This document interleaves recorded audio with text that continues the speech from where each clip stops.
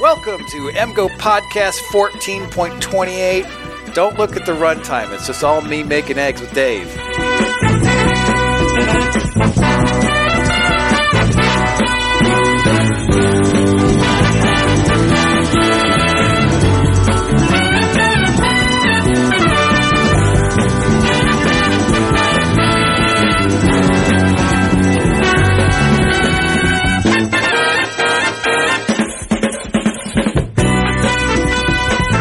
So we've continually threatened to have a podcast in the middle of the summer that's just me and Dave making scrambled eggs. This is not that podcast, but it could have been. We can be. There's a kitchen right here. We could, Yes, we are at venue, but yeah. I think Thad will kill us if we try to do anything in his kitchen. Hey, we're coming here to make eggs. David turns the thing up to like full temperature and like throws them on his hands. I mean, we're gonna do it. But this is actually a midsummer recruiting podcast because it kind of feels like Michigan's done-ish. Getting close. So I'm Brian Cook. I'm Seth Fisher. I'm Alex Drain. And this is the MGo Blog Podcast. I'd like to talk about our sponsors now. Thank you to Underground Printing for making this all possible. Rishi and Ryan have been our biggest supporters from the beginning. Check out their wide selection of officially licensed Michigan fan gear at their 3 store locations in Ann Arbor, or learn about their custom apparel business at undergroundshirts.com. We'd also like to thank our associate sponsors, Peak Wealth Management, Homeshare Lending, Ann Arbor Elder Law, Michigan Law Grad, Human Element, the Phil Klein Insurance Group, Venue by 4am, where we are recording this, and the Nosebleeds, which is the Sklar Brothers reboot of Cheap Seats on UFC Fight Pass. All right. So before we actually get into the people in the class, there is sort of a 1,000-foot view we should probably address. Michigan's class ranks 4th right now. They're still in on Aaron Scott, the Ohio cornerback, and Gatlin Blair, who's the speedster wide receiver out of Idaho, who's really a member of the 2026 class since he's going to go on a 2-year Mormon mission. And they'll probably pick up some cornerback, like a cornerback here and there, another safety. And they clearly want another wide receiver. So, but the wide receiver is likely going to be some 3-star who they like his senior film, that kind of thing. Sort of a Vincent Gray situation, who was a cornerback, who was an in-state cornerback who they picked up late, went on to be a 7th-round draft pick, not a bad pickup. So they're currently 4th in the rankings. They will drop from there. They started first at one point, and everyone got excited, but it was first because we had 20 guys in the class, and the next class had 10 guys. Yeah, and if you look at the per recruit averages that 24/7 has, it looks pretty much like a good to little better average Michigan-ish class. It's a Lloyd Carr class right now. I mean, it's a bunch of 4-stars, and but there is guys they believe in. I think a key difference is that they took 26 kids this year, and they took about that number last year.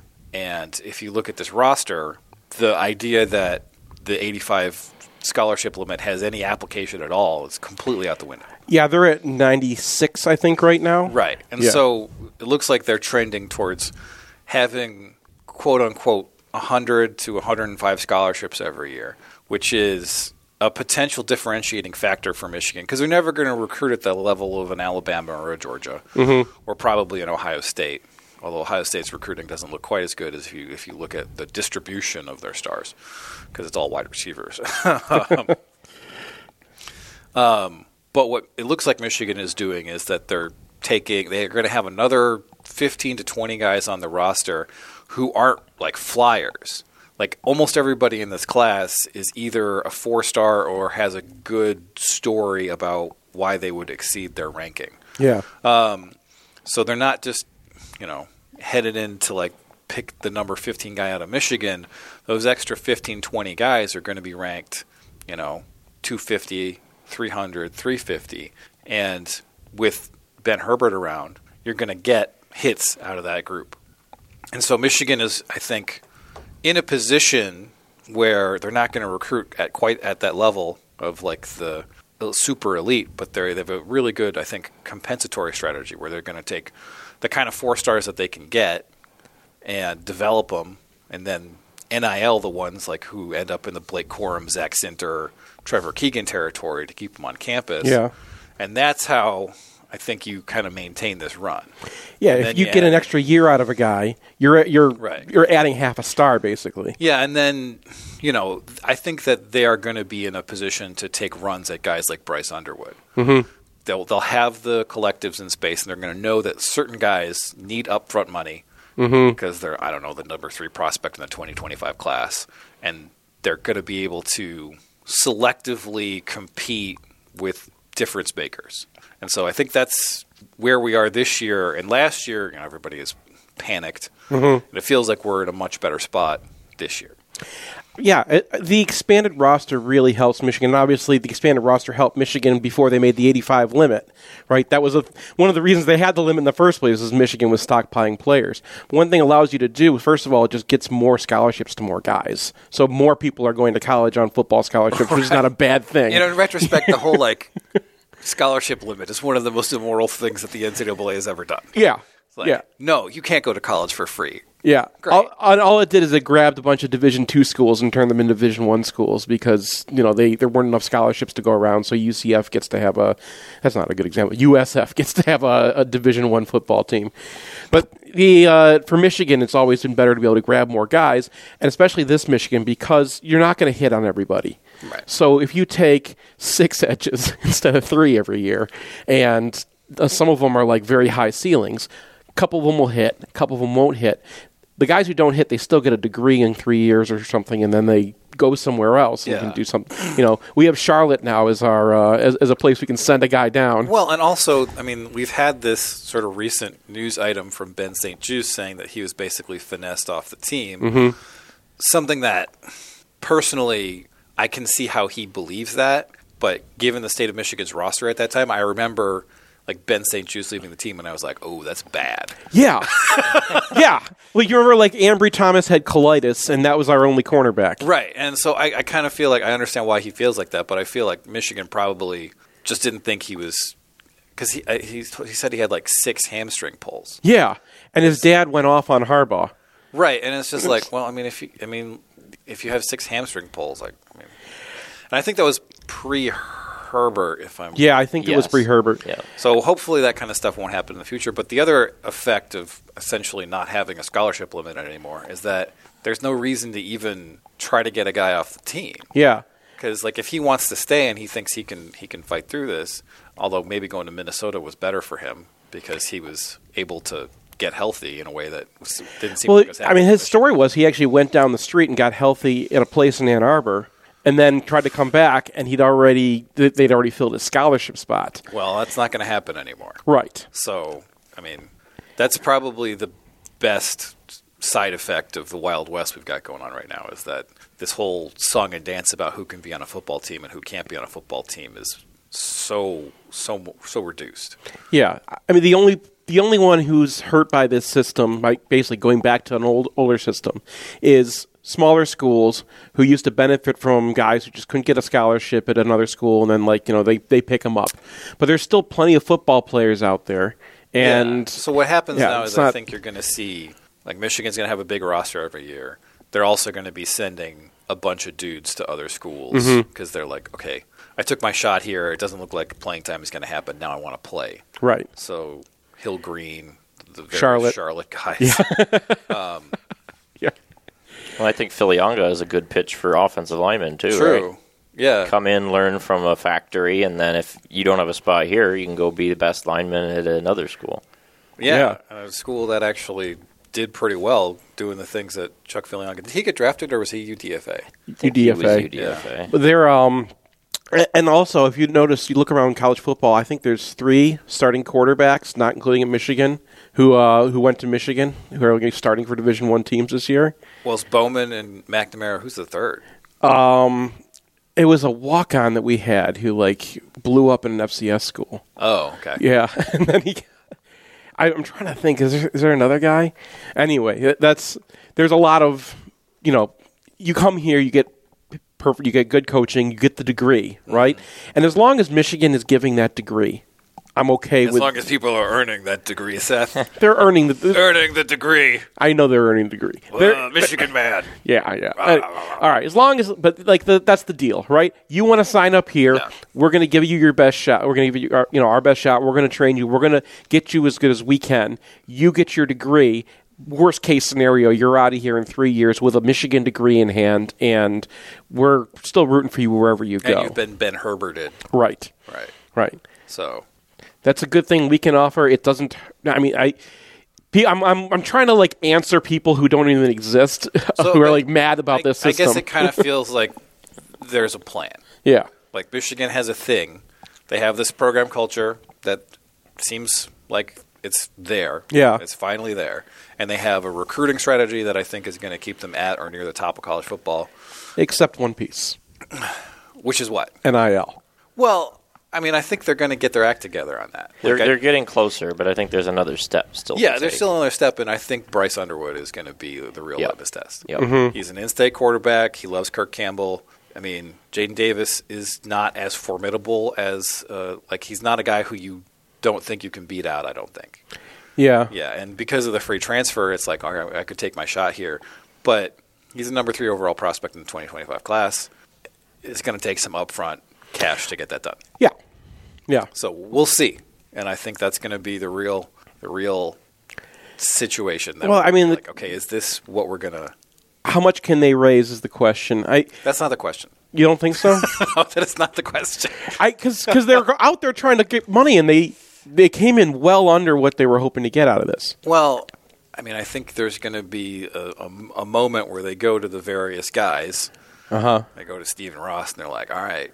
Just put up or shut up time with this kid, and so we'll see. Yeah, I'm not saying that that's going to get done, but I think that if Bryce Underwood is like, okay, I want to come here, but I got a number from another school, and I can't turn that down. Is Michigan going to rise to that occasion? Yeah, we'll see. That's kind of the open question, but now we're going to turn to the actual kids in this class, starting with Jaden Davis, a one-time 5-star who's dropped to 76 in the 24/7 composite. Now there are some extenuating circumstances. I don't want to get too into this. No, it's kind of it's one of those things that happens in recruiting. Yeah, but there's been some back and forth between Sam Webb and EJ Holland of On3, and in any case, I think there's good reason to believe that there are some rankings out there that are not entirely based on talent. On the other hand, he did go to the Elite 11. There were some conflicting reports about how well he was doing. But guys like Bruce Feldman, who doesn't have any skin in this game, guys like, was it Dane Brugler? Was he there? I don't remember. There were a couple of really independent talent evaluators who were there, and they kind of ranked Jaden Davis in the middle of the pack. Yeah, although Devin Gardner's at Wolverine Weekend. He's talking to Sam Webb, and Sam asks him, how come you put Jaden Davis last in your event? Because Gardner was one of the quarterback coaches at that thing. And he goes, well, man, I knew what I was like, and I knew what this kid's like, and if I made him first, because he outperformed the other guy he was going against, but if I made him first, he wouldn't want it, and he wouldn't be mad. And I wanted him mad. I want him to come to me and say, what can I work on? I'll try to find a link to this recording, but it was Devin Gardner being very Devin Gardner. But there's a thing about Jaden Davis. He's not the kind of guy that you're expecting to go and just take a big picture of this guy, right? He's not not Joe Milton. Yeah, he's not the first guy off the bus. He is a minus the crazy parts Tate Forcier. He's a gamer. I don't know if I want Tate Forcier minus the crazy parts. The crazy parts were he's like the Manic Pixie Dream quarterback. Okay, but there's a little bit of crazy parts, but maybe not to right. Yeah. So he's a guy who performs better in actual game environments than the Elite 11. Also, for many years, I have been dumping on the Elite 11 as a format for scouting anything. Right. You get three passes, and then it's the next guy's turn. Yeah. It's this guy can throw a 40-yard pass. It's the Elite 20 now. So the amount of throws you get are even fewer. And I think it is important that Jaden Davis, the things that came out of the Elite 11 that were positive about Jaden Davis were 7-on-7. Yeah. Which is much closer to actual football than throwing in, T-shirts. And this guy was first in his class when the first rankings came out. Now, the first rankings are the worst first rankings of all time because it was the 2020 season, and these are like the kids who just finished their freshman year that season, right? So, like, most of the country didn't even play football that year, or they didn't, and no one got any scouting because no one was traveling. But the reason he was so high is because I think he led his team to a state championship as when he first stepped on the field. And he's like a guy who completes 73% of his passes. Yeah, and at some point, and that matters. Like, percentage matters in high school. I mean, that's the one thing that really pops off about certain guys. Like the infamous guy from back in the day. You were too young for this, Alex. But there was a guy named Robbie Shanehoft, who both Michigan and Ohio State were after. And he completed like 43% of his passes. And Ohio State got him. It was a big recruiting victory. And you've never heard the name Robbie Shanehoff before because he was a huge bust. And that's the whole thing that people were worried about with Milton, too. Milton came in and he had a terrible completion percentage despite having a rocket arm. And I think we saw that during his Michigan career. And maybe now that he's a sixth-year senior at Tennessee, he's finally developed to the point where, he might be a good college quarterback. But contrast that with J.J. McCarthy, right? Who completed like 75% of his passes as a junior. Yeah. And there's only two ways to do that. There's one, you running the Rutgers offense, and you're only passing it to the line of scrimmage and maybe beyond every once in a while. Or you're a solid college quarterback. And I think given the fact that you have two of his Providence Day receivers who are D1 prospects, we know that it's not the Rutgers option, right? Yeah. We've seen his tape. Like, he's going downfield a lot, and he's highly accurate. So I think that, like, I'm not expecting Jaden Davis, I guess, to be a 5-star at this point, because we do have a thing on this blog, is when we talk about recruits, there's two things. Often people who rise don't rise enough, Mason Graham, and often people who fall don't fall enough. Yeah. Because people want to believe that those initial rankings had some validity when they don't. Yeah. Aiden Hutchinson is another great example of a guy who didn't rise enough. Right. So when a guy starts moving, I'm always like, that move should probably be larger. Yeah, but you always have to pay attention to how the deltas are moving. On-3 is dropping him, but 247 isn't. And we do generally stand 24/7 as like Yeah. the best in class in terms of scouting. And also, a lot of this move is based on the Elite 11, which is like Yeah. a stupid thing to base your evaluations on. Well, and there's also recruiting gravity. If you're the first overall in your class 2 years ago, you're going to end up probably like 50th, Well, because other kids get discovered, other guys pop up. That's more likely for someone who's 50th to drop to like 125. Yeah. The guys like Bryce Underwood probably isn't going to be dropping that much. No, but like guys it's at the typical tip for the top 5 guys in the initial list to be top 25. There was some Alabama recruit who it's like, here's a picture of him. He's a sophomore in high school, and he just looks like Iron Man. Like he looks like he's wearing the suit, and he's just a person.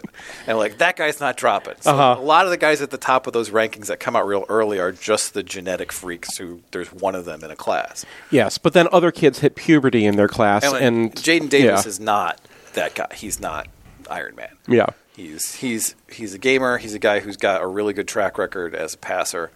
And so, I mean, even though 24/7 hasn't dropped him, I do think it's probably more accurate to regard him as the back of the top 100 guy. I think the question is more, JJ goes to the NFL this year, are we going to have a true freshman starter next year? I mean, it's really up to Alex Orji and Davis Warren, probably. But maybe we can NIL him. I don't know. We'll see. Yeah. All right, moving on. Michigan picks up their biggest head-to-head battle against Ohio State since Prescott Burgess. Charles Woodson? Because he was a borderline 5-star. When's the last time we won one? Prescott Burgess is a good example. Sean Crable was ranked highly. Yeah, well, still, that's the same era. I know. I'm just playing name some dudes. But they pick up Jordan Marshall out of Cincinnati, a top 100 back who's since dropped a little bit. But a guy who he's rising back up a little bit. Yeah, is he? Yeah. A guy who is a head-to-head OSU-Michigan recruiting battle that Michigan won, kind of planted their flag there. And he's a running back, right? So if there's any position where you're looking about at it and you're like, I don't know, man. I don't know if I want to go to Ohio State, is running back. Possibly offensive lineman if you're not a finesse left tackle. We'll get to the offensive lineman because there's And so it does make sense, but it is also a thing where we just haven't seen this kind of thing happen in a long time.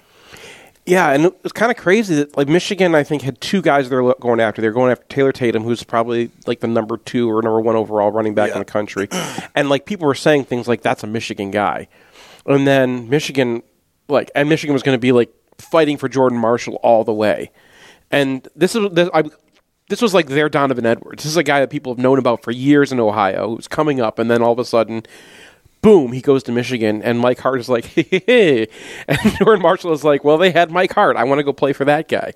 And because Mike Hart was taking some heat for his recruiting for the last couple of years. Like, he got C.J. Stokes, and people were like, eh.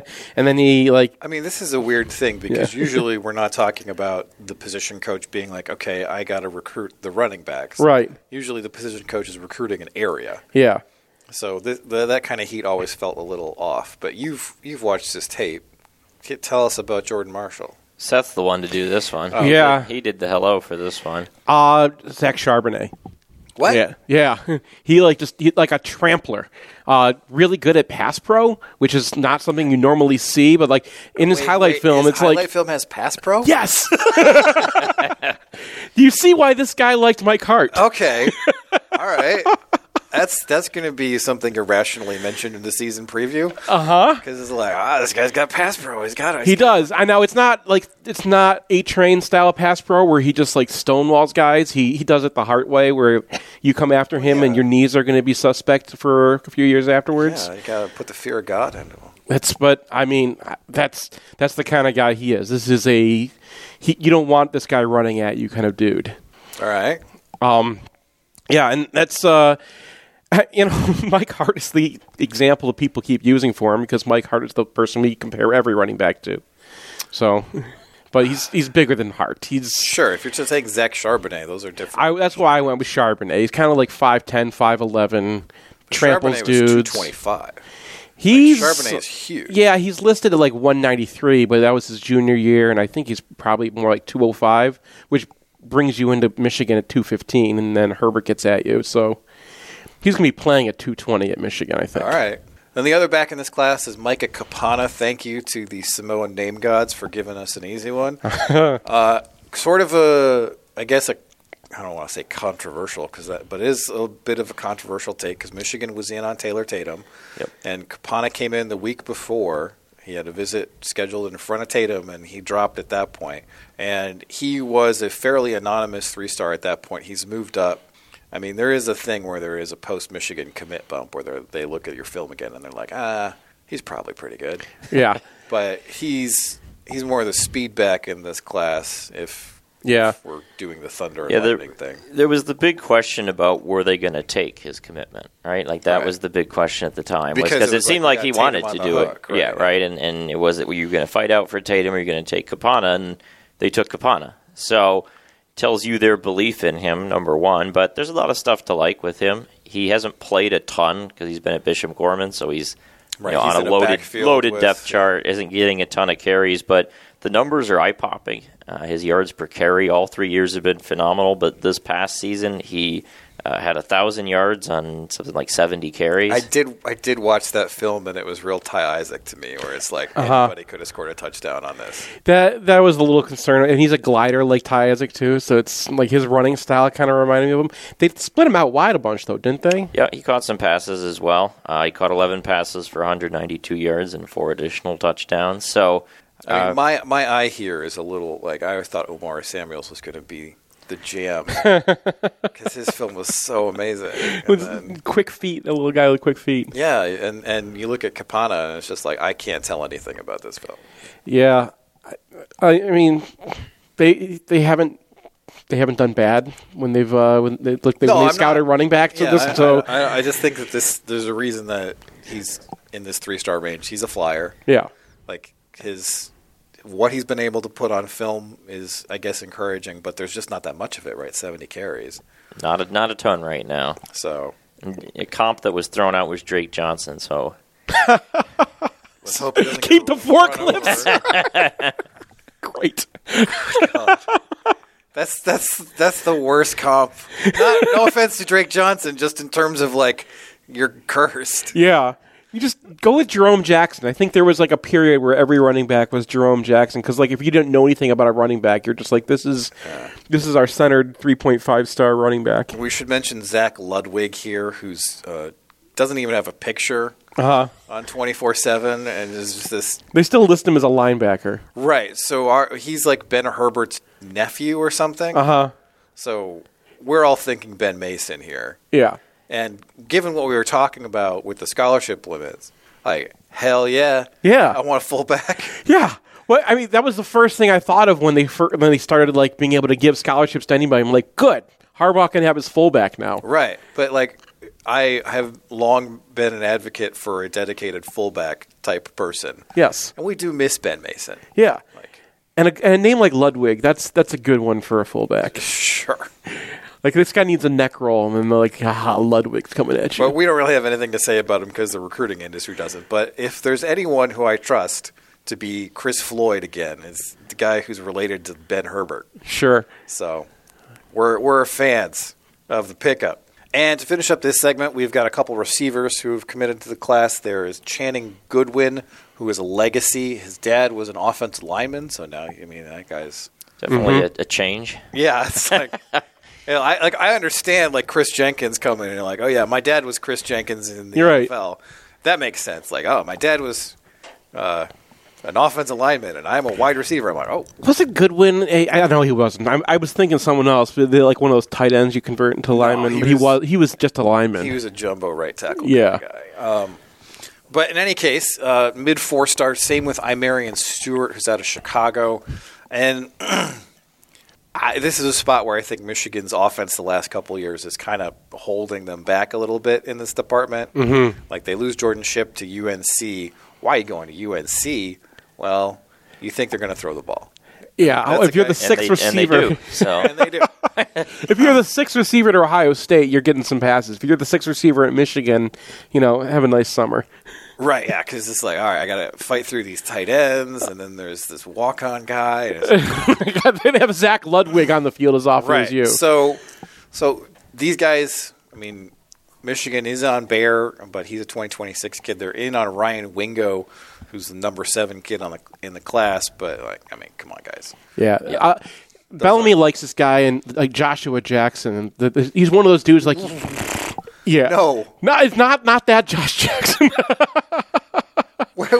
Which Josh Jackson? He's a dude out of Louisiana. He's one of those guys that you fight with the SEC like quietly for, and then at the end of the cycle, like oh, we got Carmelo English, right? Like he's one of those guys. You're going to hear about the battle for him next December, and not until then. Well, Sam has been saying on 24/7 that Michigan's going to start looking at senior film for guys and try to find a third person they want to pick up. Sure. I know Imarian Stewart is the one I think that they've got that they really honed in on emerging. Like that was the guy they're like, this is our Ronnie Bell. And there is definitely a position for a Ronnie Bell type in the in this offense. Yeah, sure. I mean, no offense to Ronnie Bell, but you see Michigan landing guys in the first round at edge, at defensive tackle, at cornerback, at not tight end, but close. Not running back, but close.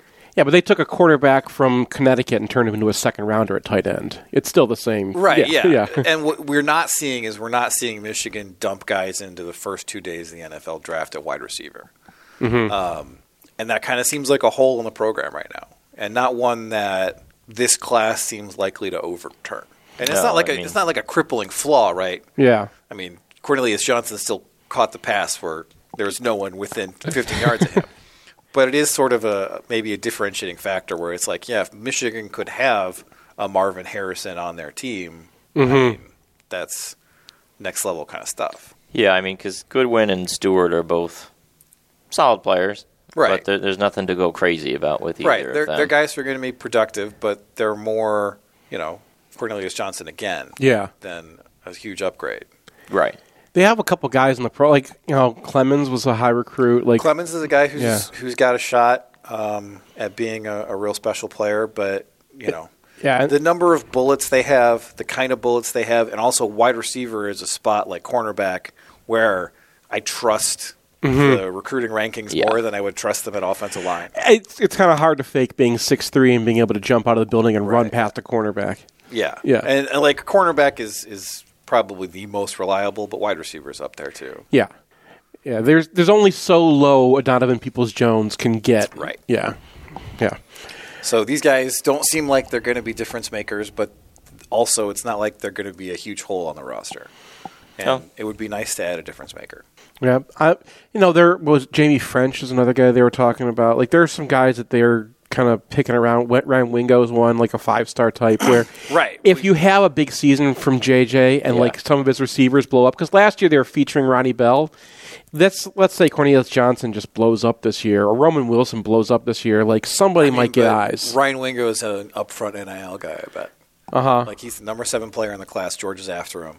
Like, Michigan, I think Underwood is a special category because he's in-state. He's at Belleville. He's a quarterback. Yeah. Like, I think that's a spot where Michigan might be like, okay, we need to do this. I don't think Ryan Wingo is going to be that guy.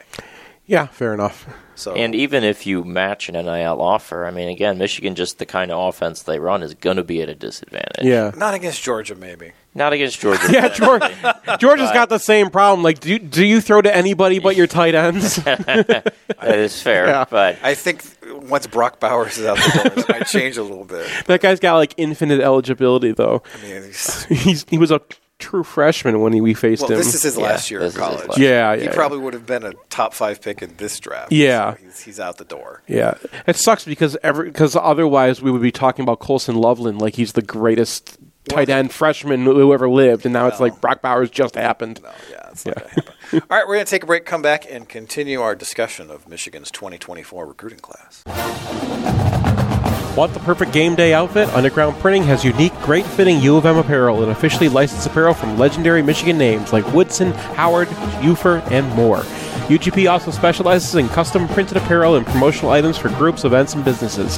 Whether you need one shirt as a gift or 1,000 shirts for a charity walk, Underground can customize almost anything for groups large or small. To learn more, visit Underground Printing at one of our 3 convenient locations around Ann Arbor or online at undergroundshirts.com. It's painless. It's online. It's group ordering made easy for your next custom printed apparel order. Pogo from Underground Printing will save you time and hassle, whether you're selling shirts for a fundraiser, organizing a large event, or trying to collect sizes and payment for a family reunion. UGP is here to help. Save time and hassle every step of the way with our easy-to-use site. No more guessing what to order, chasing down people to pay, or wasting time trying to sort out the order.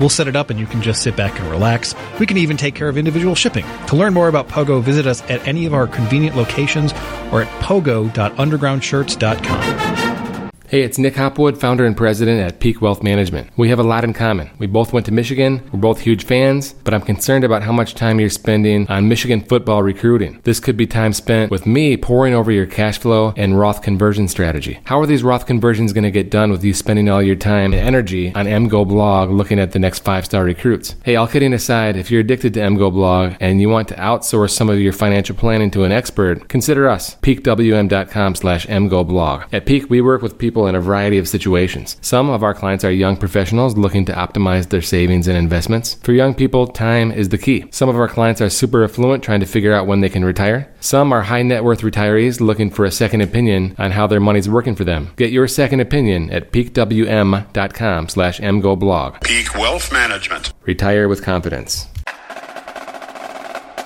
If you want to see where our post-game podcast happens, or if you need a spot to land in Ann Arbor, check out 4M, Prentice Partners' beautiful brand new flagship property at 830 Henry Street in Lower Burns Park and across the bridge from the Big House. Their 11 spacious 6-bedroom, 6-bath suites feature state-of-the-art digital capabilities and are laid out for comfortable, efficient collaboration. You can also rent a 4M unit for shorter stays, say if you want to come to town for a football weekend. I want to add myself that they're also taking over Lucky's. We're really excited about their plans for that space. So if you're by the stadium, swing by 830 Henry or visit Prentice4M.com. The youngest go. What can I say? Damn, Matthew, what you have to do? Shooting thousands at the spot, come and lose your ass. Dog scared of the fast life, he don't use no gas. Tryna race, hop up in the coupe, finna lose your ass. Pretty bitch, finna slam like it's judo class. I'm sick, you still copy cookie from the bottom shelf. I'm sick, I'm still on this route when it's hot as hell. 2015 was Gucci feet and spent a lot on bill. 10,000 for the bow, if not, it's not for sale. Honey bourbon got me breath catching like I ran a Ford. 2022 new thing, had to grab the 4G. Jerry writes that motherfucker if you pass it towards. Living in the past, no pay, but he had a story. Long sleeve, ice skate, not swerving. Driving off the M, I fuck around and hit the curb in it. My mind moving at 1,000,000 miles per minute. I lay low, my shooters flying off the perks itch. You ain't got no hustling, you what you know about grind. Hit the top from the bottom, what you know about climb. 220 on the dash, what you know about flying. I was staying up, drawing plays up in route finding. Swear to God. Oh, yeah. He's got to get in the head to like pop a blood vessel. That's Seth! I'm so out of practice at this. Randy, Alex, Jason, I need takes so hot that they're comparable to the dad heater Randy Sklar is on right now. I'm in orientation. I'm on a dad hot streak. His daughter has gotten into Michigan, and he's actually in studio. It is so cool with us currently because he's at orientation with his daughter. Mm-hmm. He has won the Dad Gold Prize. Thank you. Well done. Dad Olympics. Dad Olympics. Yeah. The Gold Prize. The Gold Star. Right. Anyway, I won the Joe Moore Award of dadding. The golden cargo shorts. It's a giant trophy of just a regular-sized dad that I have to keep in my and then Terrell Pryor sold them to someone else. Terrell Pryor did sell the golden cargo shorts. That's right. Seth, give me your hottest take. Michigan's going to have a better recruiting class than Ohio State. Okay. Ooh. Justified. Because I don't care about the rankings. He got us all right there. But, I mean, look at Ohio State's class right now. It's like some 5-star receivers who are really good. Yeah, as per usual. And then, like, they're scrounging around for a quarterback, and, like, they got their guy, but it was, like, the third or fourth guy that they were after they lost Dylan Raiola. Okay, to be fair, his name is Air Noland. Air Noland. So, that's pretty good. I'm going to call him Aaron. I'm just going to call him Aaron and just screw it up. Aaron Nolan. But that's the thing. Like the quarterback has a cool sounding name, and like it looks cool on the outset, and it's going to be ranked higher than Michigan. He's a lefty. But like this class is going to be like when we go back and compare these classes, it's going to be like, wow, Michigan really kind of mopped up. Jordan Marshall. Because Ohio State is not getting the guys that they normally get in this class. They're losing battles to Georgia and Alabama. Okay. Normally they kind of like hold their own, except for at wide receiver. Right. But then they picked up like a great defensive tackle. They picked up a great defensive end, and really people are like, case for you. now people are like, okay, Ohio State's going to be awesome. But I kind of think that Larry Johnson's not fully Larry Johnson anymore. Just looking at the way that like guys have been developing on that defensive line. Sure. Mm-hmm. And you know. Dylan Stewart will be a good defensive lineman. Justin Scott will be a good defensive lineman. Mm-hmm. If they're not super 5-stars, they're not developing there anymore. And I just kind of look at Ohio State's class. I'm like, man, you guys, because they're not getting the automatic guys from Ohio that they used to get. All right. And I think that Michigan really just took a bite out of them this class, and it's going to really look different in a few years. Alex, give me your hottest take. Northwestern should run the triple option. I hate that idea, so I think you're right. Yeah, I had been thinking this for a bit of time, but Jane Costin shockingly agreed. Yeah. Put it on Twitter, too. But anyway, I mean, look, what's their pathway to any remote competitiveness in the future? They had like the spread innovation. They were like leading there, and that was their like high watermark as a program. Yeah, I mean, they always need to be a little bit ahead of the curve, but the Big Ten's getting harder and harder. Like, as you guys talked about on the roundtable, too, like, the transfer portal is a real problem for them. Yeah. NIL is becoming a real problem for them. The Big Ten West is obliterated. We're, adding USC, UCLA. Like, it's getting harder and harder to see them be remotely anything of note. But the triple option, you can muck it up, right? Like, how are you, if you Army it. If you can't stay on the field talent-wise in a new modern college football and a modern Big Ten, scheme it. Why not give it a shot? I enjoyed Brian Mack's tweet where he was like, I won $400,000 on my Chris Collins Northwestern coach team. That's pretty good. Randy, give me your hottest take. I got a basketball one. Okay. Olivier Kamwa's gonna be so good. They're gonna have to put a silent N in front of the block M. NM go blog. I want him to be so good. Okay. And by the way, a silent N in front of the M. How fake Midwest is that? Oh. How fake Midwest is that? And I'll take every bit. Dude, I love this guy's attitude. Wait, does Ohio State going to have to, like, X out the N's as well? Yeah. Ohio State's going to have to X out the silent N's with a silent X. No, that would be – I want this kid to be great. I just want to see him and Dougie pick and roll all day long. He's Finnish. He's Finnish. He's from Finland. And he can finish. Right? That should be the plan. He's Finnish and he can finish. There's the line. There's the quote of the He's day. Finnish at the rim. By the way, can we please make that poster? Just Olivier Kamwa. He's Finnish. We can. There's NIL nowadays. He's Finnish at the rim. I think he's going to be great. I love his confidence, and I don't know. It just once we got him, I was like, maybe I can get excited about basketball. How many times I had to ask Sam how to pronounce his name? I mean, no one does, and there are people still now. It's Olivier Kamwa, but there are still people now who want to pronounce the N. Right. Well, it's just. I mean, I can't even remember how it's spelled now that. Yeah, it's going to be a problem. I still involuntarily swallow before I say Kamwa. All right. Jason, give me your hottest take. J.J. McCarthy is going to beat out Cade McNamara to be the starting quarterback at Michigan. Oh, wait a minute. That was last year. Let me amend that. J.J. McCarthy is going to beat Cade McNamara in the Big Ten championship game for the Big Ten championship. Yep. So it's not that. I weirdly think this is weirdly a pro Iowa take. It is a weirdly pro Iowa take. Although they were able to do what they did last year with the worst offense in the history of the universe. Right. And I mean, I look, Cade McNamara does not compare to J.J. McCarthy, but I do think that just with a little bit of offense and a little bit of some pass completing and a few plays, like they're going to win some 17-10 games along the way. And I don't know. I feel like this could be their year to get there, and then we'll destroy them in the Big Ten championship. You could do a lot worse for Iowa than donating Cade McNamara and Eric All to that offense. Here, you guys, take that and just see what you do. Well, and they still have. No, they don't have Laporta.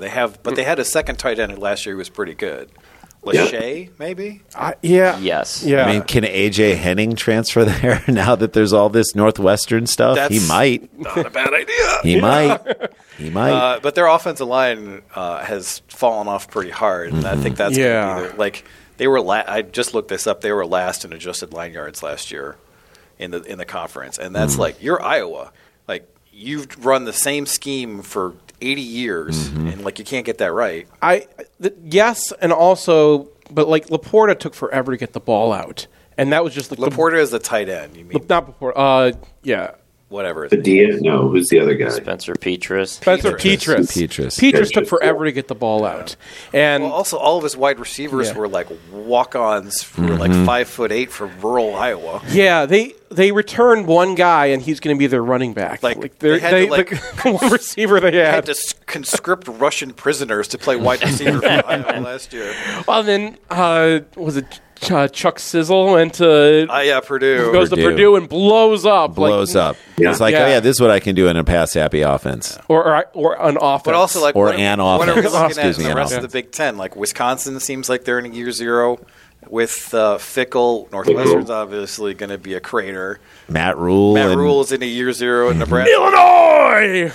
Illinois doesn't have their defensive-minded coach who now at Purdue. There's going to be a Wile E. Coyote year, and they'll be. That's not a bad shout. Yeah. What's their quarterback situation though? Who cares? It's Illinois. Okay. They're just going to run the ball. All right. Yeah. All right. Here's my hot take. Hunter Dickinson was right. We are a fake Midwest. I mean, the University of Michigan in particular. I mean, there's so many guys who came from where Hunter Dickinson came from, who wear North Face jackets and joined frats and all that stuff. He's right. Yeah. I can't be mad. We've been that since the first thing Michigan did when they launched the university here. They're like, they look east and like, hey, Harvard, Yale, can we get in with you guys? Did you see what Brian just did there? Brian did the old like post defensive move where you pull the chair out. You pulled the chair out of Hunter Dickinson. He wanted to fight. Right, yeah. He wanted to fight, and Brian just stepped away and let him fall down. That's completely accurate. Your cheap heat doesn't work on me, sir. I mean, we'll he see. put up his dukes, and Brian just gave him a little fist bump. But let me ask you a question. I mean, obviously, I think like going back to my hot take, I think Kamwa and Terrace Reed might be a better combo than Hunter Dickinson and Terrace Reed. I love what Hunter brings on the offensive line, but this might be a better, more athletic, better on the defensive end. There's no question that it's going to be much better defensively, and then it's like, can Michigan get offense from somewhere to make up for it? I mean, Doug's going to have to engineer a whole lot because Kamwa can finish, but I don't know if there's anybody Kamwa has else. a lot of mid-range games, so that provides a relatively high floor on a number of possessions. It's good to have that, but if that's your whole output, you're not going to be. I wish any of these guys could have come through. Just like they need a guard who can just pull up and get a shot, and that would. Prez. Yeah. All hail the Prez. Yeah. He's got no pride. Just fire up shots. He's the kid's a scorer. Yeah. Bring the Prez in. So, I mean, we're going to see how things go. But, yeah, defensively, they're going to be massively improved. They might not be done in the transfer portal either. Because not only is Hunter not on this team, but Jet Howard is not on this team either. Right. Yeah. And they're filling those slots. Wait, Jet Howard's not on the team, so everyone's going to play defense every game? So, Nice. But they're going to fill those slots not with just random guys, with Namari Burnett, with Kamwa, with Terrace Reed, all plus defensive players. So I think your path to a successful basketball season is I forgot his name, wing from Kentucky. Charles Matthews. The Charles Matthews Yeah. teams. The Charles Matthews X teams. Yeah. That's what you're going to do. But, I mean, Charles Matthews was a late scorer on those teams. They still had a guy who can pull up and get his points. Jay, what were you going to say? I was just going to say we're going to hopefully win a lot of 64 to 58. We're going to be Rutgers. Muck it up. Ruck it up. Or Iowa football for those of you who are just football fans. All right, that's the end of this segment. Thanks to the Sklar's. If you can't get enough Sklar's, hit up the Cheap Seats. View from the Cheap Seats. View from the Cheap Seats, their podcast, and the Nosebleeds, which is their reboot of Cheap Seats on UFC Fight Pass. They're also coming to Ann Arbor for the... On September 8th and 9th, though, over UNLV weekend, we're doing 2 shows each night at the Ann Arbor Comedy Showcase. Come to those shows. They're going to be so much fun. And, every time we come through here in MGO Blog, people come to the shows. It is a party. It's fun. These guys are going to show up, so it'll be a blast. All right. Thank you. Let's talk linemen. All right. Well, first we'll hit the tight ends because they're sort of in between. They're still linemen. Okay, that's fine. Michigan picks up Hogan Hansen, who's a guy in that 100 to 200 range, and then Brady Prescorn, in-state tight end, 6'6". Looks like, could be Schoonmaker 2.0. Could be maybe a little bit. I mean, they're ranked higher than any of the tight ends they've been bringing in. I know, but I don't care what Schoonmaker was ranked. He's from New England. Jim Harbaugh wants him as a tight end. He's a top 100 player. Yeah, but that's the weird thing about Prescorn is weird because he was in state. Everyone kind of knew he wanted to go to Michigan.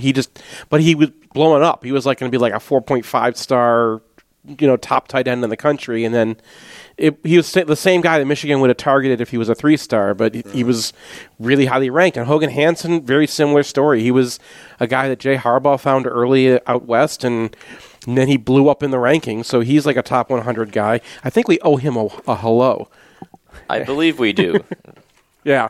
And kind of got lost because that one was in December of 2022. Real early. While we were struggling to put together the end of the 23 class. Right. Then it was there's another 24. We don't have really time for that. Yeah, but the thing about him is the reason why he's blowing up is because he can block already.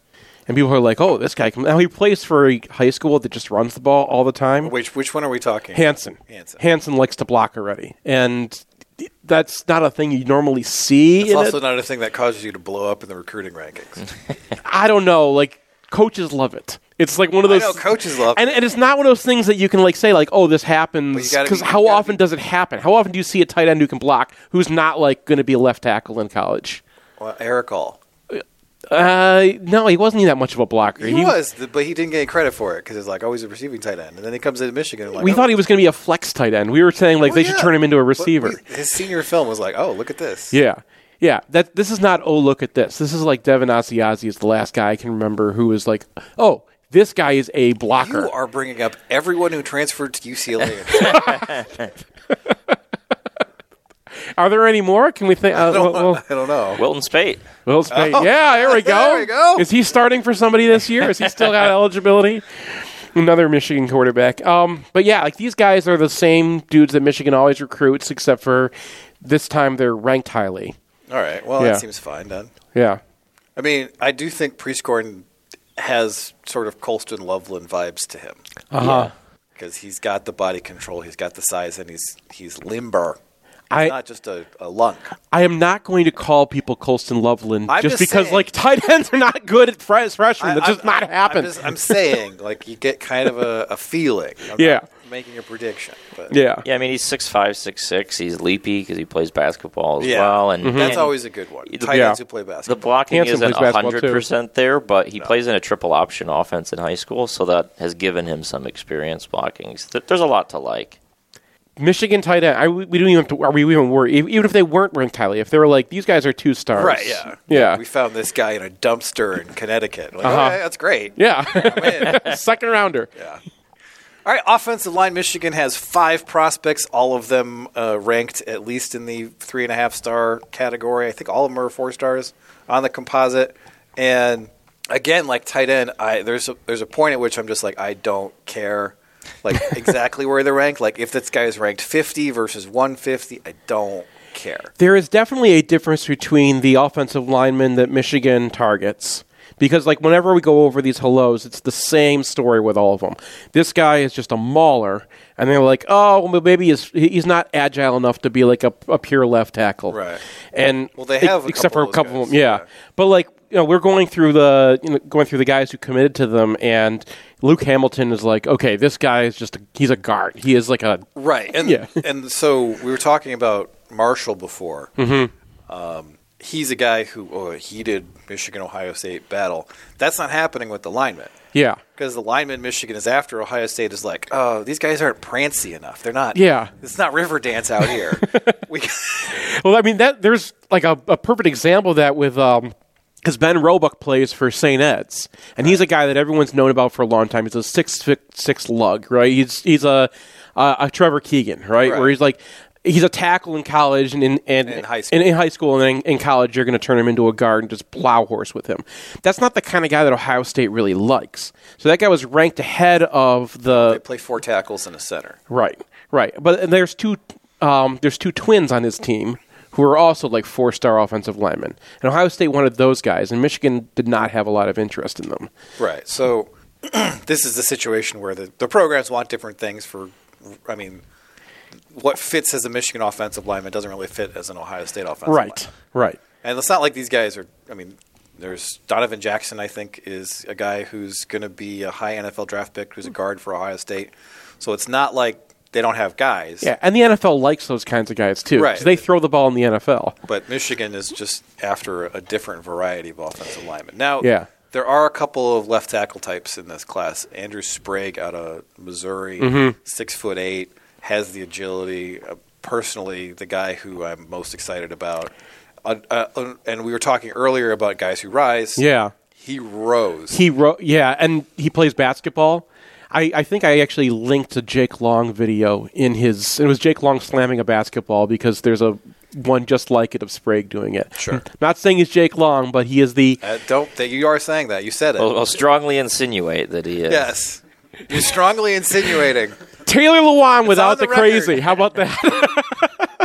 I don't think that's a whole lot further down the optimistic. I mean, wasn't Lewan like a top 10 pick? He's the same prospect. Same player, yeah. He has the same player. And Rose at the same time as those. I mean, it's the same guy. He's going to wear number 77 here, and he's going to be awesome. Well, and also the profile of, like, this guy went from this ranking to this ranking and is just outside the top 100. Aiden Hutchinson-esque in terms of his ranking profile. And then when you read what they say about him, it's like, okay, this guy kills people. Also, his feet are incredible. Right. So, and that's the two things you want to know about a tackle. Right. So I don't care that he's 108. Yeah. Like, whatever. Yeah. This is the profile I want in offensive lineman. And then the other one's Blake Frazier, who's not 6'8", he's 6'5", but he is the son of a Michigan offensive lineman. So that's major points right there. And he rose, too, quite a bit over the cycle. And he's a guy who was already well-known because, he's a legacy OL, so he was starting very early in his high school career. Speaking of name some guys, Steve Frazier is on Name Some Guys. Like, his dad would play, like, all over the offensive line on, like, the Tom Brady teams. Oh, so Name Some Guys to me is like Jermaine Gonzalez, where it's like, this guy was on the football team. Avery Horn. Steve Frazier is not a Name Some Guys. You don't think so? No. I mean, he played like 1 year and couldn't nail down a single position. He was like the center one game and the left guard another game. Was it just 1 year for him? I think 99 was like his year. Yeah. Because like he was dodging all those guys who ended up on the 2000 line. But then like 1 year they were all hurt and they're just like, let's misremembering. Let's replace. Well, I think it's because 99 is like a core of your college years kind of season. Are you saying I was drunk? Oh, I'm just saying, like, there's a period in your college years where you're like, I remember every single person on the roster this year. That's like 20 years in a row for you. Yeah, well, I did a lot of rostering on NCAA video games. Okay. Yeah. But in any case, I think that Frazier also has a really good shape of his recruitment in terms of, like, we can expect this guy to perform. And, I mean, telling me this is a legacy Michigan OL, I'm in. Yeah. I mean, he's got the good feet. He's got all that you want to hear. Just needs to be Herbertized a little bit and filled out. And, he's probably more the right tackle, whereas Sprague's probably the left. But, both guys you could see, either spot potentially. So yeah, we've touched on the two Ohio guys who are, I think, fairly similar in profile. Ben Roebuck, Luke Hamilton, guys who we probably project as guards. Mm-hmm. The other two guys are the tackles in the class. These two guys are the guards in the class.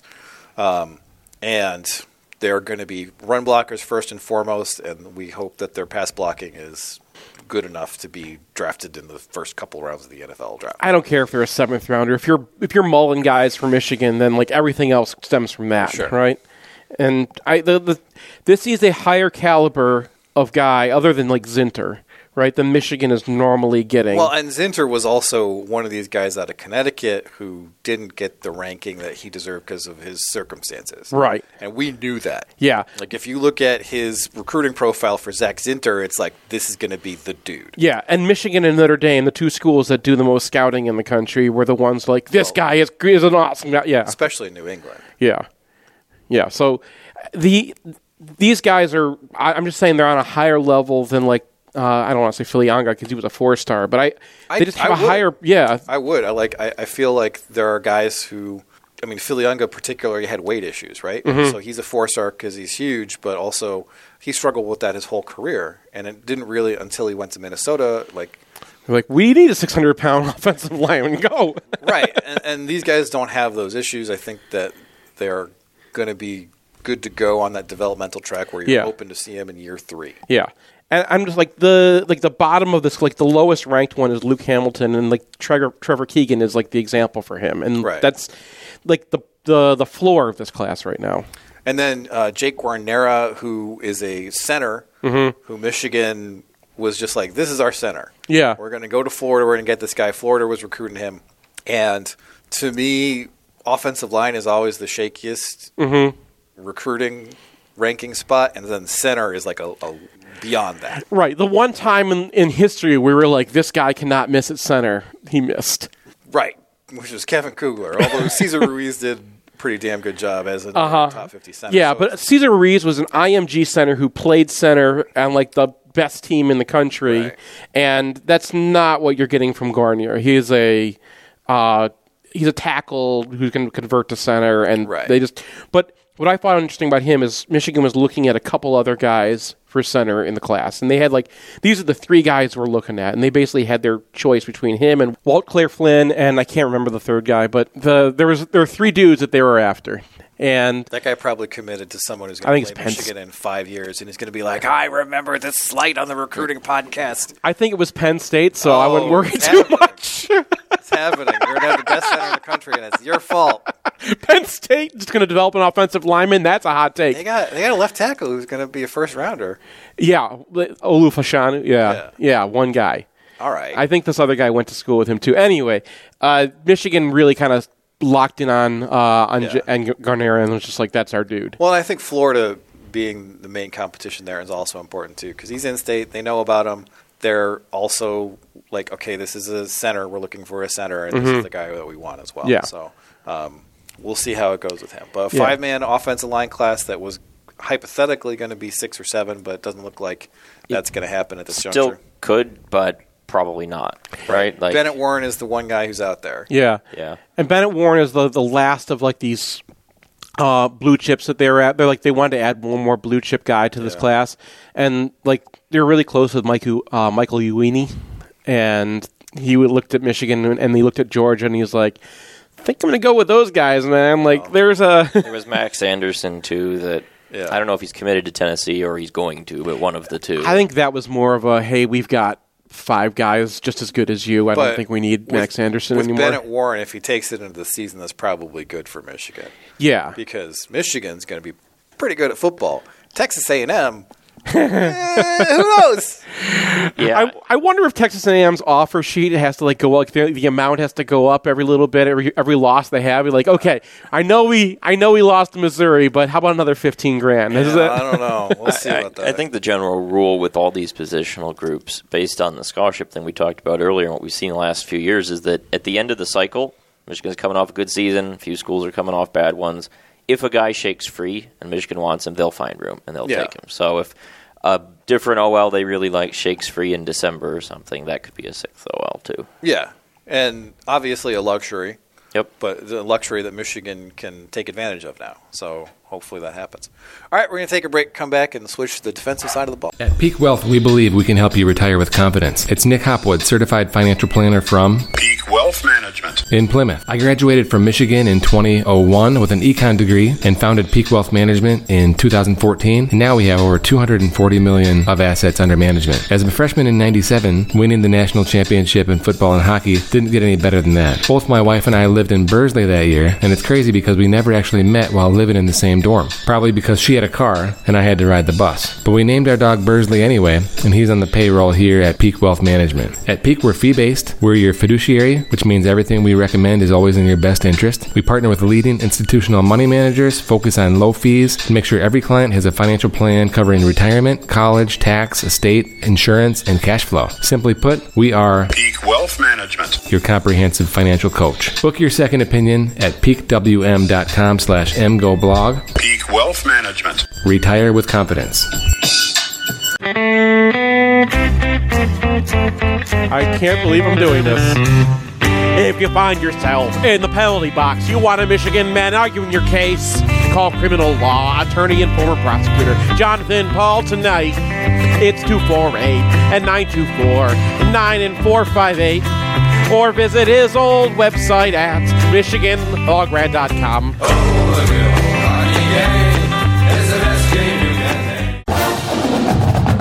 Want the perfect game day outfit? Underground Printing has unique, great-fitting U of M apparel and officially licensed apparel from legendary Michigan names like Woodson, Howard, Ufer, and more. UGP also specializes in custom printed apparel and promotional items for groups, events, and businesses. Whether you need one shirt as a gift or 1,000 shirts for a charity walk, Underground can customize almost anything for groups large or small. To learn more, visit Underground Printing at one of our 3 convenient locations around Ann Arbor or online at undergroundshirts.com. In southeastern Michigan, the yearly cost for a nursing home averages approximately $100,000. It doesn't have to, though. Reed McCarthy founded Ann Arbor Elder Law after handling a tricky situation for his own family. Years of experience later, his boutique firm works with clients across southeast Michigan, dealing with Medicaid planning, long-term care, and tax, disability, and family law, not to mention family dynamics. If you have a family member who may need that level of care, or if you're ready to start your own estate plan, Reed can give you a plan for the future. Visit AnnArborElderLaw.com or call 734-945-9693. That's 734-946-93.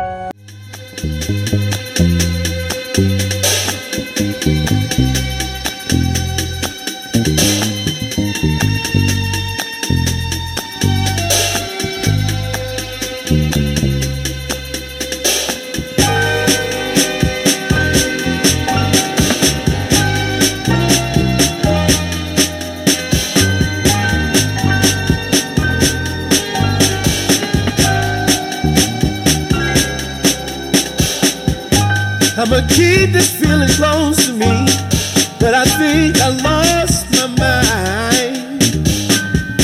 11 months of this same routine, keeping up this facade of mine.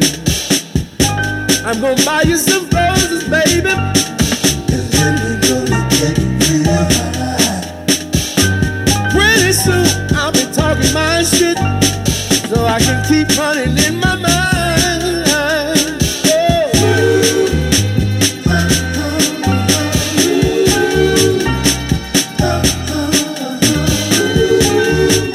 Well, we recorded a podcast. I'm hungry. I want to go home. What am I supposed to do, Seth? I would just stop by Market. What's Market? Market is at Venue.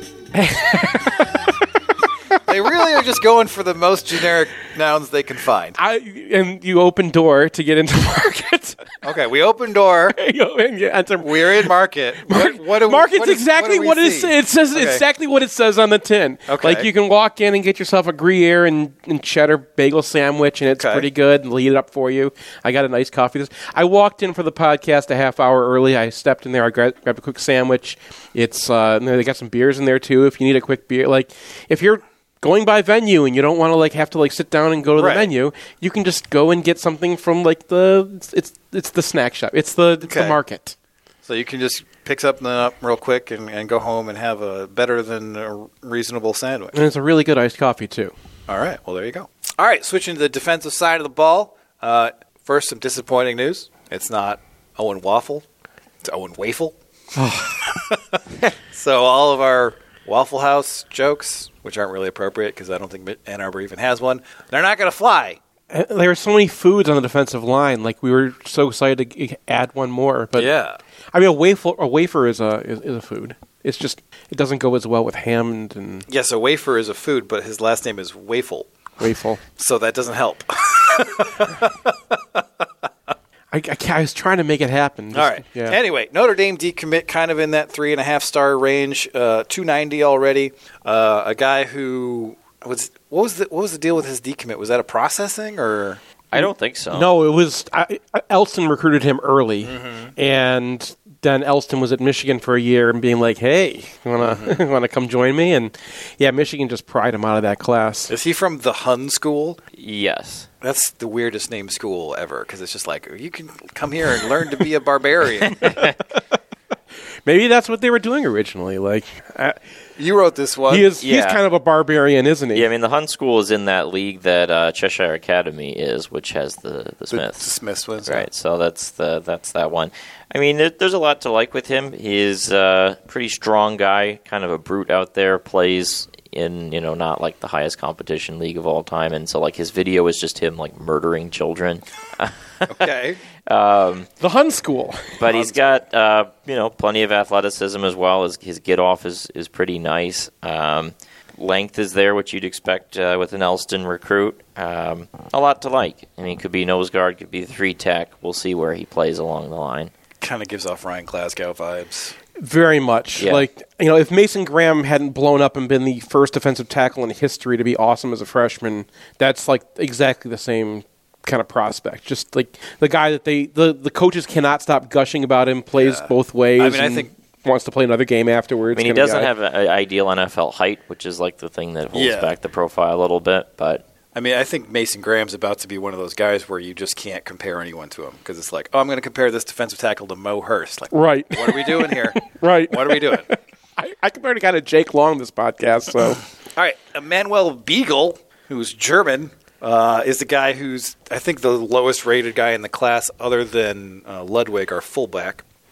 I'm surprised he's still rated that lowly because like Georgia came in and there was a period where people were like, oh, is he still going to be committed to Michigan? Because we haven't heard anything from him lately, and like all these schools are coming after him now. It was like Georgia, Penn State, and there were a couple others. Alabama had some interest. Ohio State was poking around. Texas A&M was poking around. So like I don't think he had any visits, but there was like a moment there where people were wondering like, oh, is this going to blow up? And then he kind of recommitted to Michigan. The weird thing about it was that he started getting those Power 5 offers, and we were all like, well, he's going to fly up the board. And he just kind of didn't. Like his ranking hasn't dramatically improved despite all of a sudden getting the kind of offers that said, Yeah. Well, it's kind of like, we talk about how there's kind of a Michigan commitment bump, and I don't think that's unusual or something that only happens to Michigan players. So if you commit to Ohio State or Georgia, they're going to look at your film and they're going to reconsider. They're going to be like, okay, what do we really think about this guy? Well, he's another guy we owe a hello to because when he committed, this was last summer, he was, I think, the first guy in the class, or maybe the second one. I think Curtis might have been the first. But like when he committed, it was like, we don't know if this is a real person. Right, yeah. There was... Well, so he was a dream chaser. So he was one of the guys who come over on this like program that brings guys over from Europe, and then they just do a tour like every single camp and every single college. So it's all camp stuff for these guys. They don't really have any film. And we've had, misses in this department earlier, like Welshoff was a guy who, despite being a mogul skier, never really had the ability to play defensive end, which was a real bummer for me personally. Very correlated skill set. So this, even with the kind of nosing around by other major schools, this is a guy who, he's a flyer. But as we were talking about earlier, the opportunity cost on these guys is much lower now. Yeah. Because Michigan can just throw some guys in the class, and if they don't work out, they've got more 4-stars that are going to work out. Well, and I think there's an opportune time to talk about length and Michigan's measuring machine because, like, they, especially Elston, loves length on the defensive line. And, like, Michigan, you can see it happen. The guy gets on campus, they get their measurements, and all of a sudden there's an article about how Michigan got really excited about this guy, and it was all measurements, right? Like, they love his, like, arm length and his hand size and all those little things that Michigan gets in that matter. And 247 did an article a few years ago on the same exact thing, where like the measurements actually tell you a lot more about the recruit than and where he's going to end up in the NFL draft than you would think, based off of like some like what's 1 inch in an arm length. Well, it matters a lot at certain positions, and defensive tackle it matters a lot because if they can't get any purchase on you, if they can't get their arms deep into your chests, they can't get any control of you, and that's what Elston just loves. Well, and there was some talk that he could potentially play offensive line in college, but it sounds like they're going to keep him on the defensive side of the line. Why would you move him to offense given this offensive line class? Yeah. He has that kind of build. That was why they're looking at him. That like he's just got those incredibly long arms, and like you see that at tackle, and you're like, hey, right. And then the third defensive tackle in this class, Ted Hammond out of Ohio. Build-A-Bear. What does that mean? That means like they get a guy who's like a defensive end in high school who's like 260 and, turn him into a 290 this to 310 guy. This guy was another real early commitment. Yeah, he was a January commitment. There wasn't a ton of scouting at the time that I did the hello, but Brooks Barr was a comparison that came up. Like, this is their Brooks Barr of this class. That's a weird comparison. That is a weird comparison. I'm just saying what was said at the time. No, Barr is a very weird prospect because he's shaped like Aiden Hutchinson, and they expect him to play defensive tackle. So that's like well, then he's not shaped like Aiden Hutchinson. There is question on sort of where on the line he's going to play. He came from St. Xavier down in Cincinnati. Yeah. Had a number of Power 5 offers, but there wasn't a ton of excitement about him. They took him real early, and he's a guy that there hasn't been any talk about him since then. So see how he does as a senior year and evaluate it a later date. Matt Godin. That's basically it, yeah. Which was also my comp for Brooks Barr when I was doing the recruiting profiles this year or so. The one interesting thing about him, he plays baseball, basketball, and he claims 13 summer club swimming records with the Cincinnati Marlins. That's a Harbaugh guy. Cincinnati Marlins is an amazing team name. And he wants a pre-med degree, so... like the Boston palm trees. All right, and then they're the Smith twins. I guess. Which one is the? So one of them is defensive tackle. Jared is a defensive end, defensive tackle. Okay. He's like a Chris Jenkins or Mike. They keep saying Mike Morris, and whenever Michigan says, "Hey, he's gonna be our Mike Morris," I think, "Oh no, he's gonna be your Chris Jenkins." Right? Well, or Chris Wormley is the other hybrid guy. Yeah, but that's what he's like, the defensive end, defensive tackle, and another guy they kind of pried out of the Notre Dame class. These guys were Notre Dame's silence, I think, for a long time, and then Michigan came along and just swooped in on Jared Smith really quickly. And then we'll get to Jacob in a minute, but Jared's the lower ranked one. But these guys are another pair who were ranked this is really 250 early. Versus 150, right? Yeah. But these guys are another, they were both top 50 prospects in the original class rankings. And they had Alabama offers and quote offer, when Alabama offers, but they'd visited Alabama, they'd visited Georgia a bunch of times. Their dad is really on top of the recruiting process, and I think that they probably both of them might be a little ranked higher than normal, just because the dad knows how to use the process and knows how to get them ranked. And they're guys who got ranked early and kind of have slipped backwards. Well, as the as process you mentioned, gone. though, these initial class rankings were probably the flimsiest in history. Exactly. Yeah.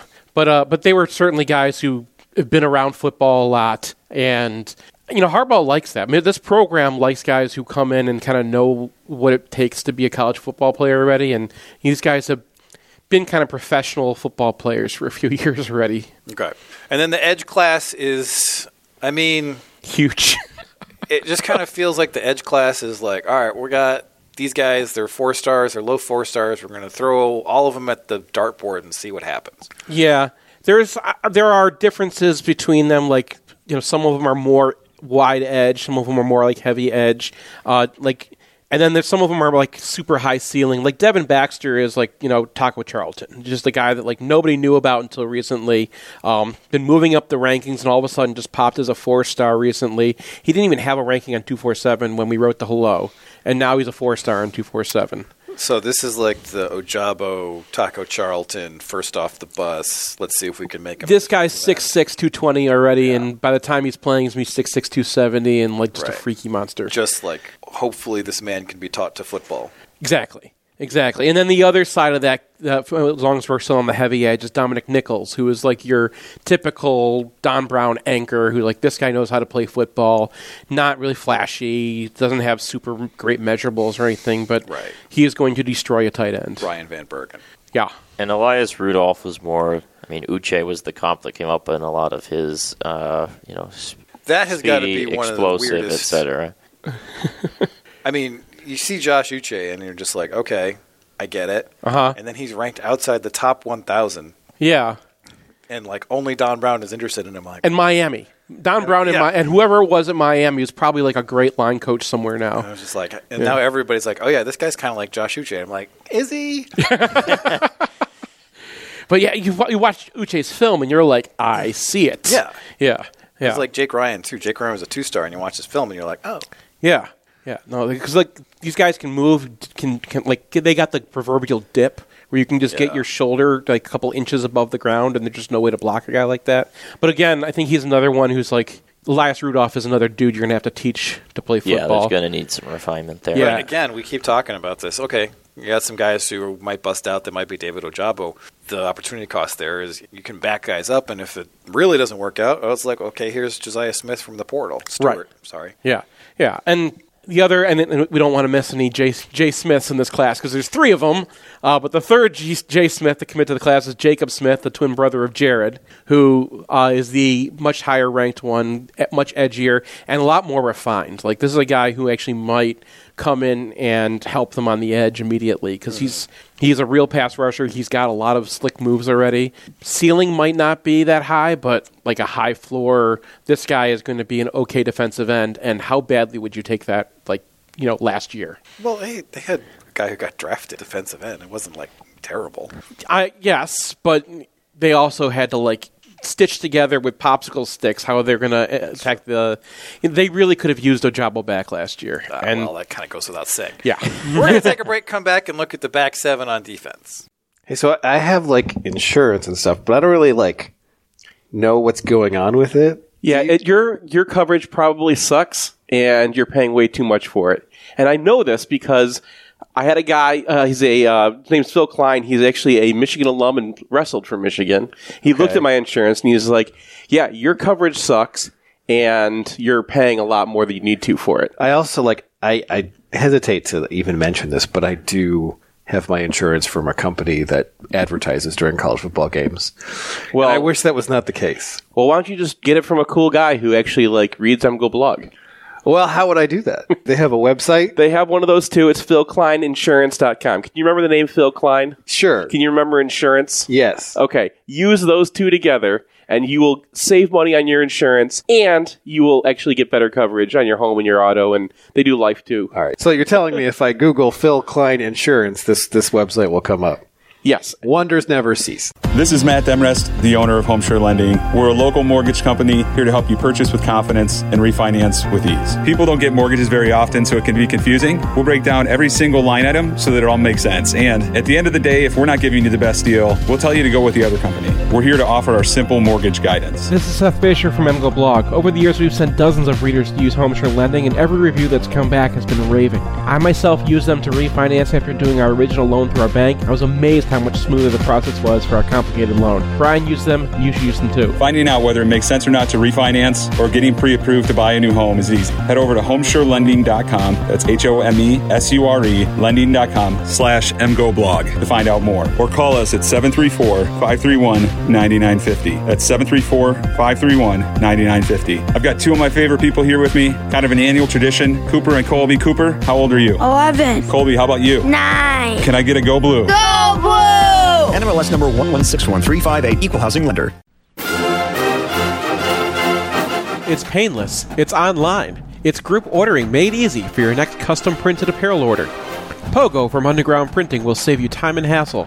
Whether you're selling shirts for a fundraiser, organizing a large event, trying to collect sizes and payments for a family reunion, or, ordering a whole bunch of shirts with your Kickstarter, Underground Printing is here to help.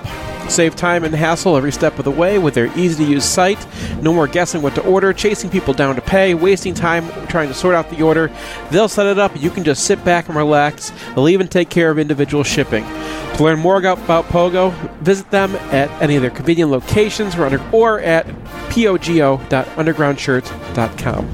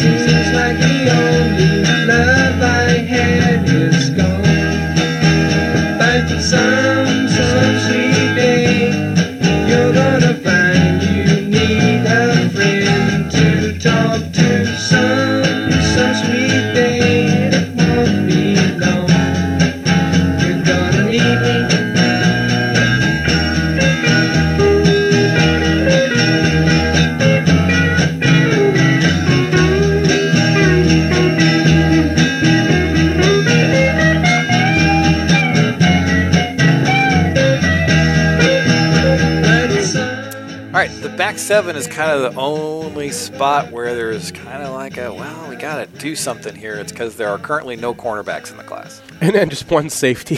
Not ideal. Yeah. They got linebackers. Got a lot of linebackers.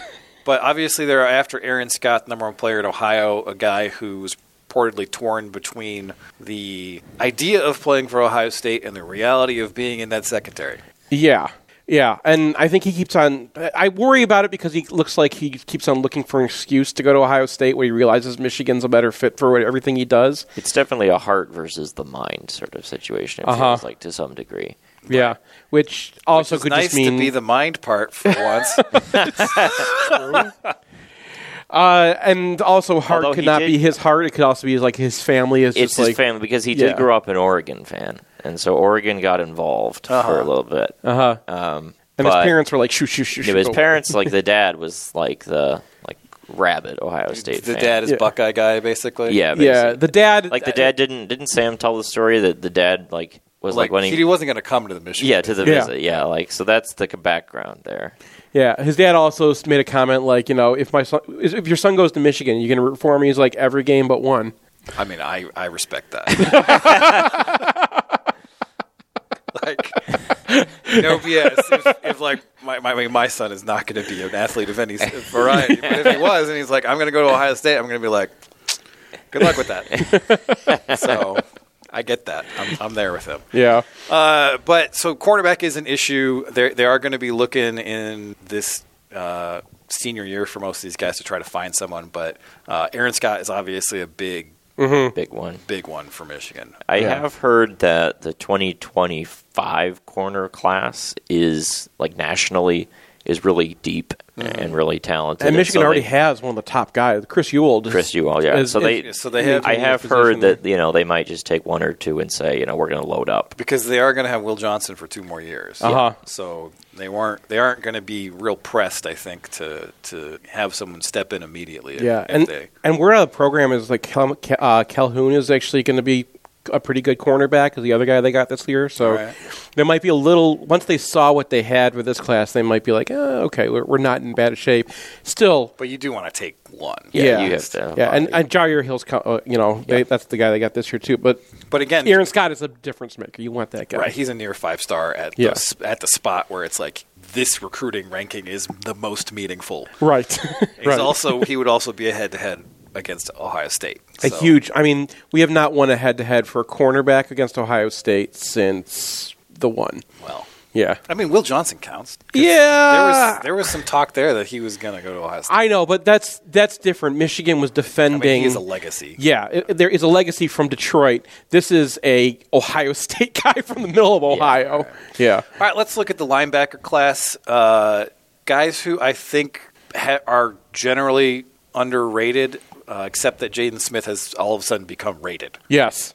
Yeah, and by the way, another Jay Smith. Another Jay Smith, but also a guy who is pretty related. much in the Uche range when he committed. And he looks like Uche. And when they talked about him, it was Uche. And I was very surprised that Michigan wanted him to be a linebacker. And then I remembered what this program wants in a linebacker is a guy who can play defensive end.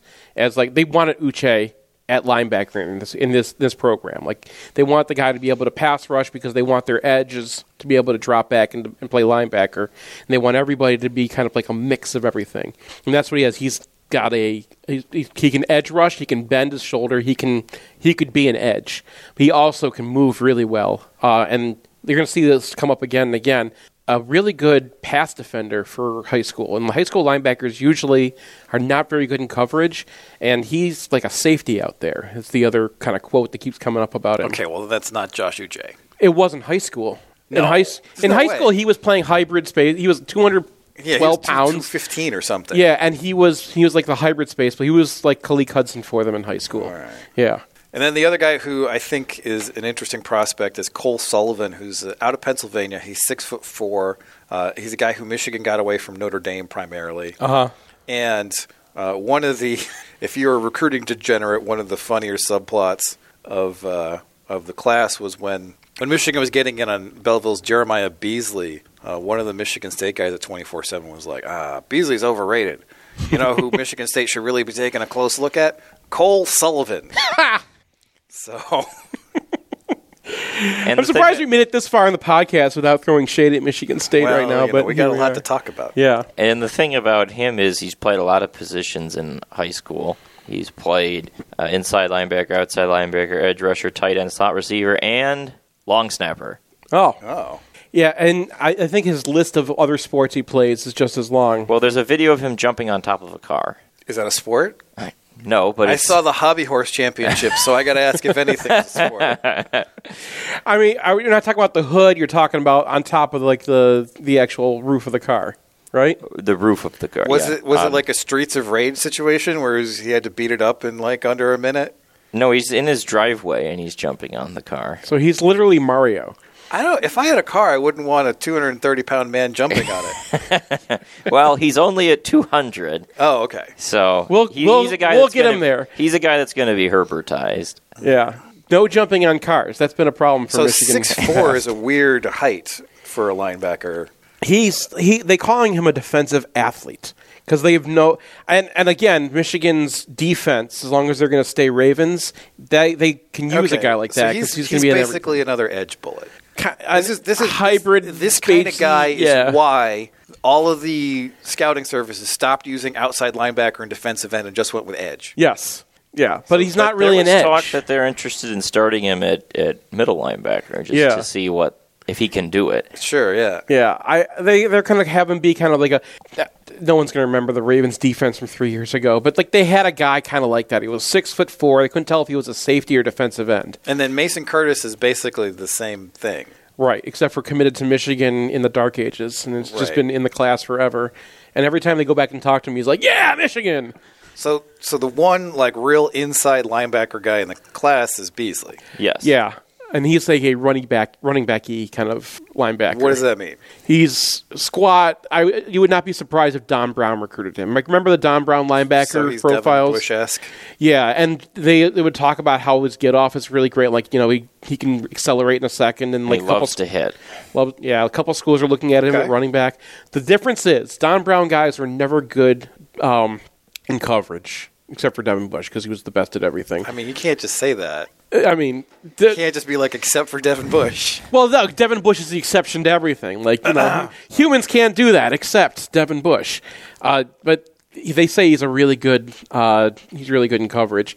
Now, I always worry about Belleville guys because they have not had a college success, I think, since they started sending guys to college. Like, who's the best Belleville player? Probably that guy who goes to Iowa. I'm blanking on his name right now. He's like a safety who went to Iowa. Or maybe he just graduated this year. Like, there you go. There you go. Yeah.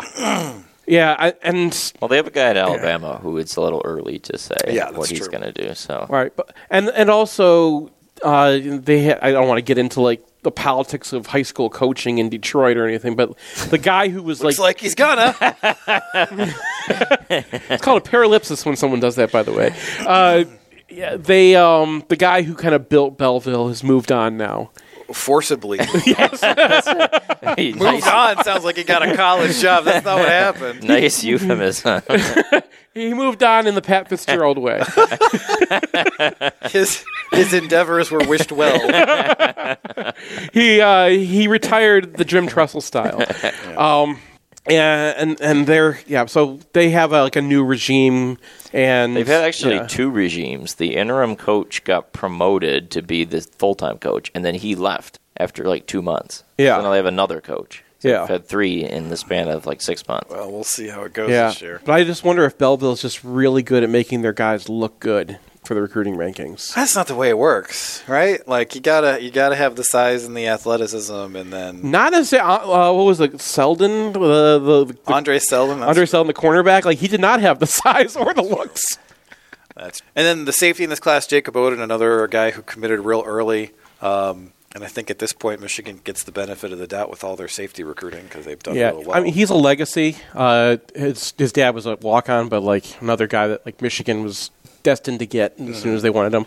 Tyree Cannell kind of player. Somebody say Nicholas. They comp him to Rod Moore, but I mean, he's your standard safe 4-star safety, maybe a little short, so he's not going to go to the NFL immediately. All right. And Rod is, but Rod has like some. Yeah. There's some extra with Rod. I think it's without Rod Moore minus the extra is Tyree Cannell. Okay. Yep. All right, and that's the long and short of it. 26 guys in the class, probably going to end up with 30 by signing day, I'd imagine. Another wide receiver, a cornerback of some variety. And a couple spots for... And then, like, BPA, really. Yeah. Basically. Yeah, I mean, the thing about this class is they were shooting their shot at a couple 5-stars, and all of them committed somewhere else in, like, a week span. Right. I mean, that's going to happen. Yeah. So, but just in terms of, like, what it looks like, a real solid class, got a lot of depth. Reminds me of 2019 to some degree. Okay. I mean, like, they don't have a DAX in the class necessarily, but, like, loading up on those solid 4-stars in the 100 to 300 range, or 350. And then you just... And that's how you build a program. Yeah, but you do want to have that 5-star. Yeah, you need one or two of those. You know, Dax and Jabril, pretty good college players. Yeah, and it doesn't look like they're in line. I mean, they still could. Their quarterback could go back and be a 5. Jaden Davis could be a 5-star. Sure, still. Like he's in range. Hypothetically, and on Wingo. And, yeah, and Marshall was close to it too. But we don't want running backs to be 5-stars here. Well, just like come up right to the edge of it. Yeah. But, yeah. I mean, Charbonnet did work out eventually, just not here. Because he couldn't get playing time. Can you imagine? Derek Green was like the starting running back here. Can you imagine going to that for like Charbonnet, I'm sorry. Yeah. You have to leave to get carries. You're going to be our third running back because Hassan Haskins is a dude. Shush. Yeah. Oh, it's a different world now, isn't it? Uh-huh. All right, so this is hopefully our last podcast. I can't imagine we're going to do one with 14 on it again. Nope. Unless something disastrous happens. Nothing to that. No, this thing's going to start soon. We're going to have football soon. All right, we'll see you for the season preview, you maniacs.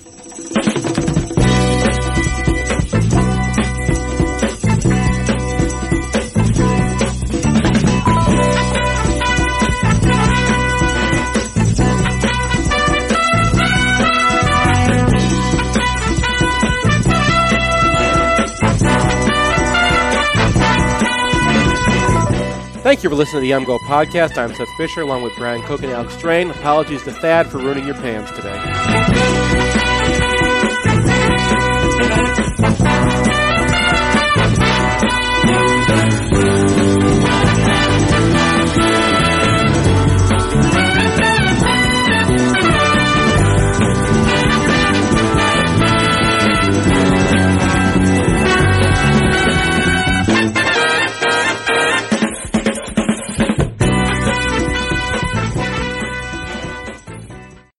Who's got it better than us? No!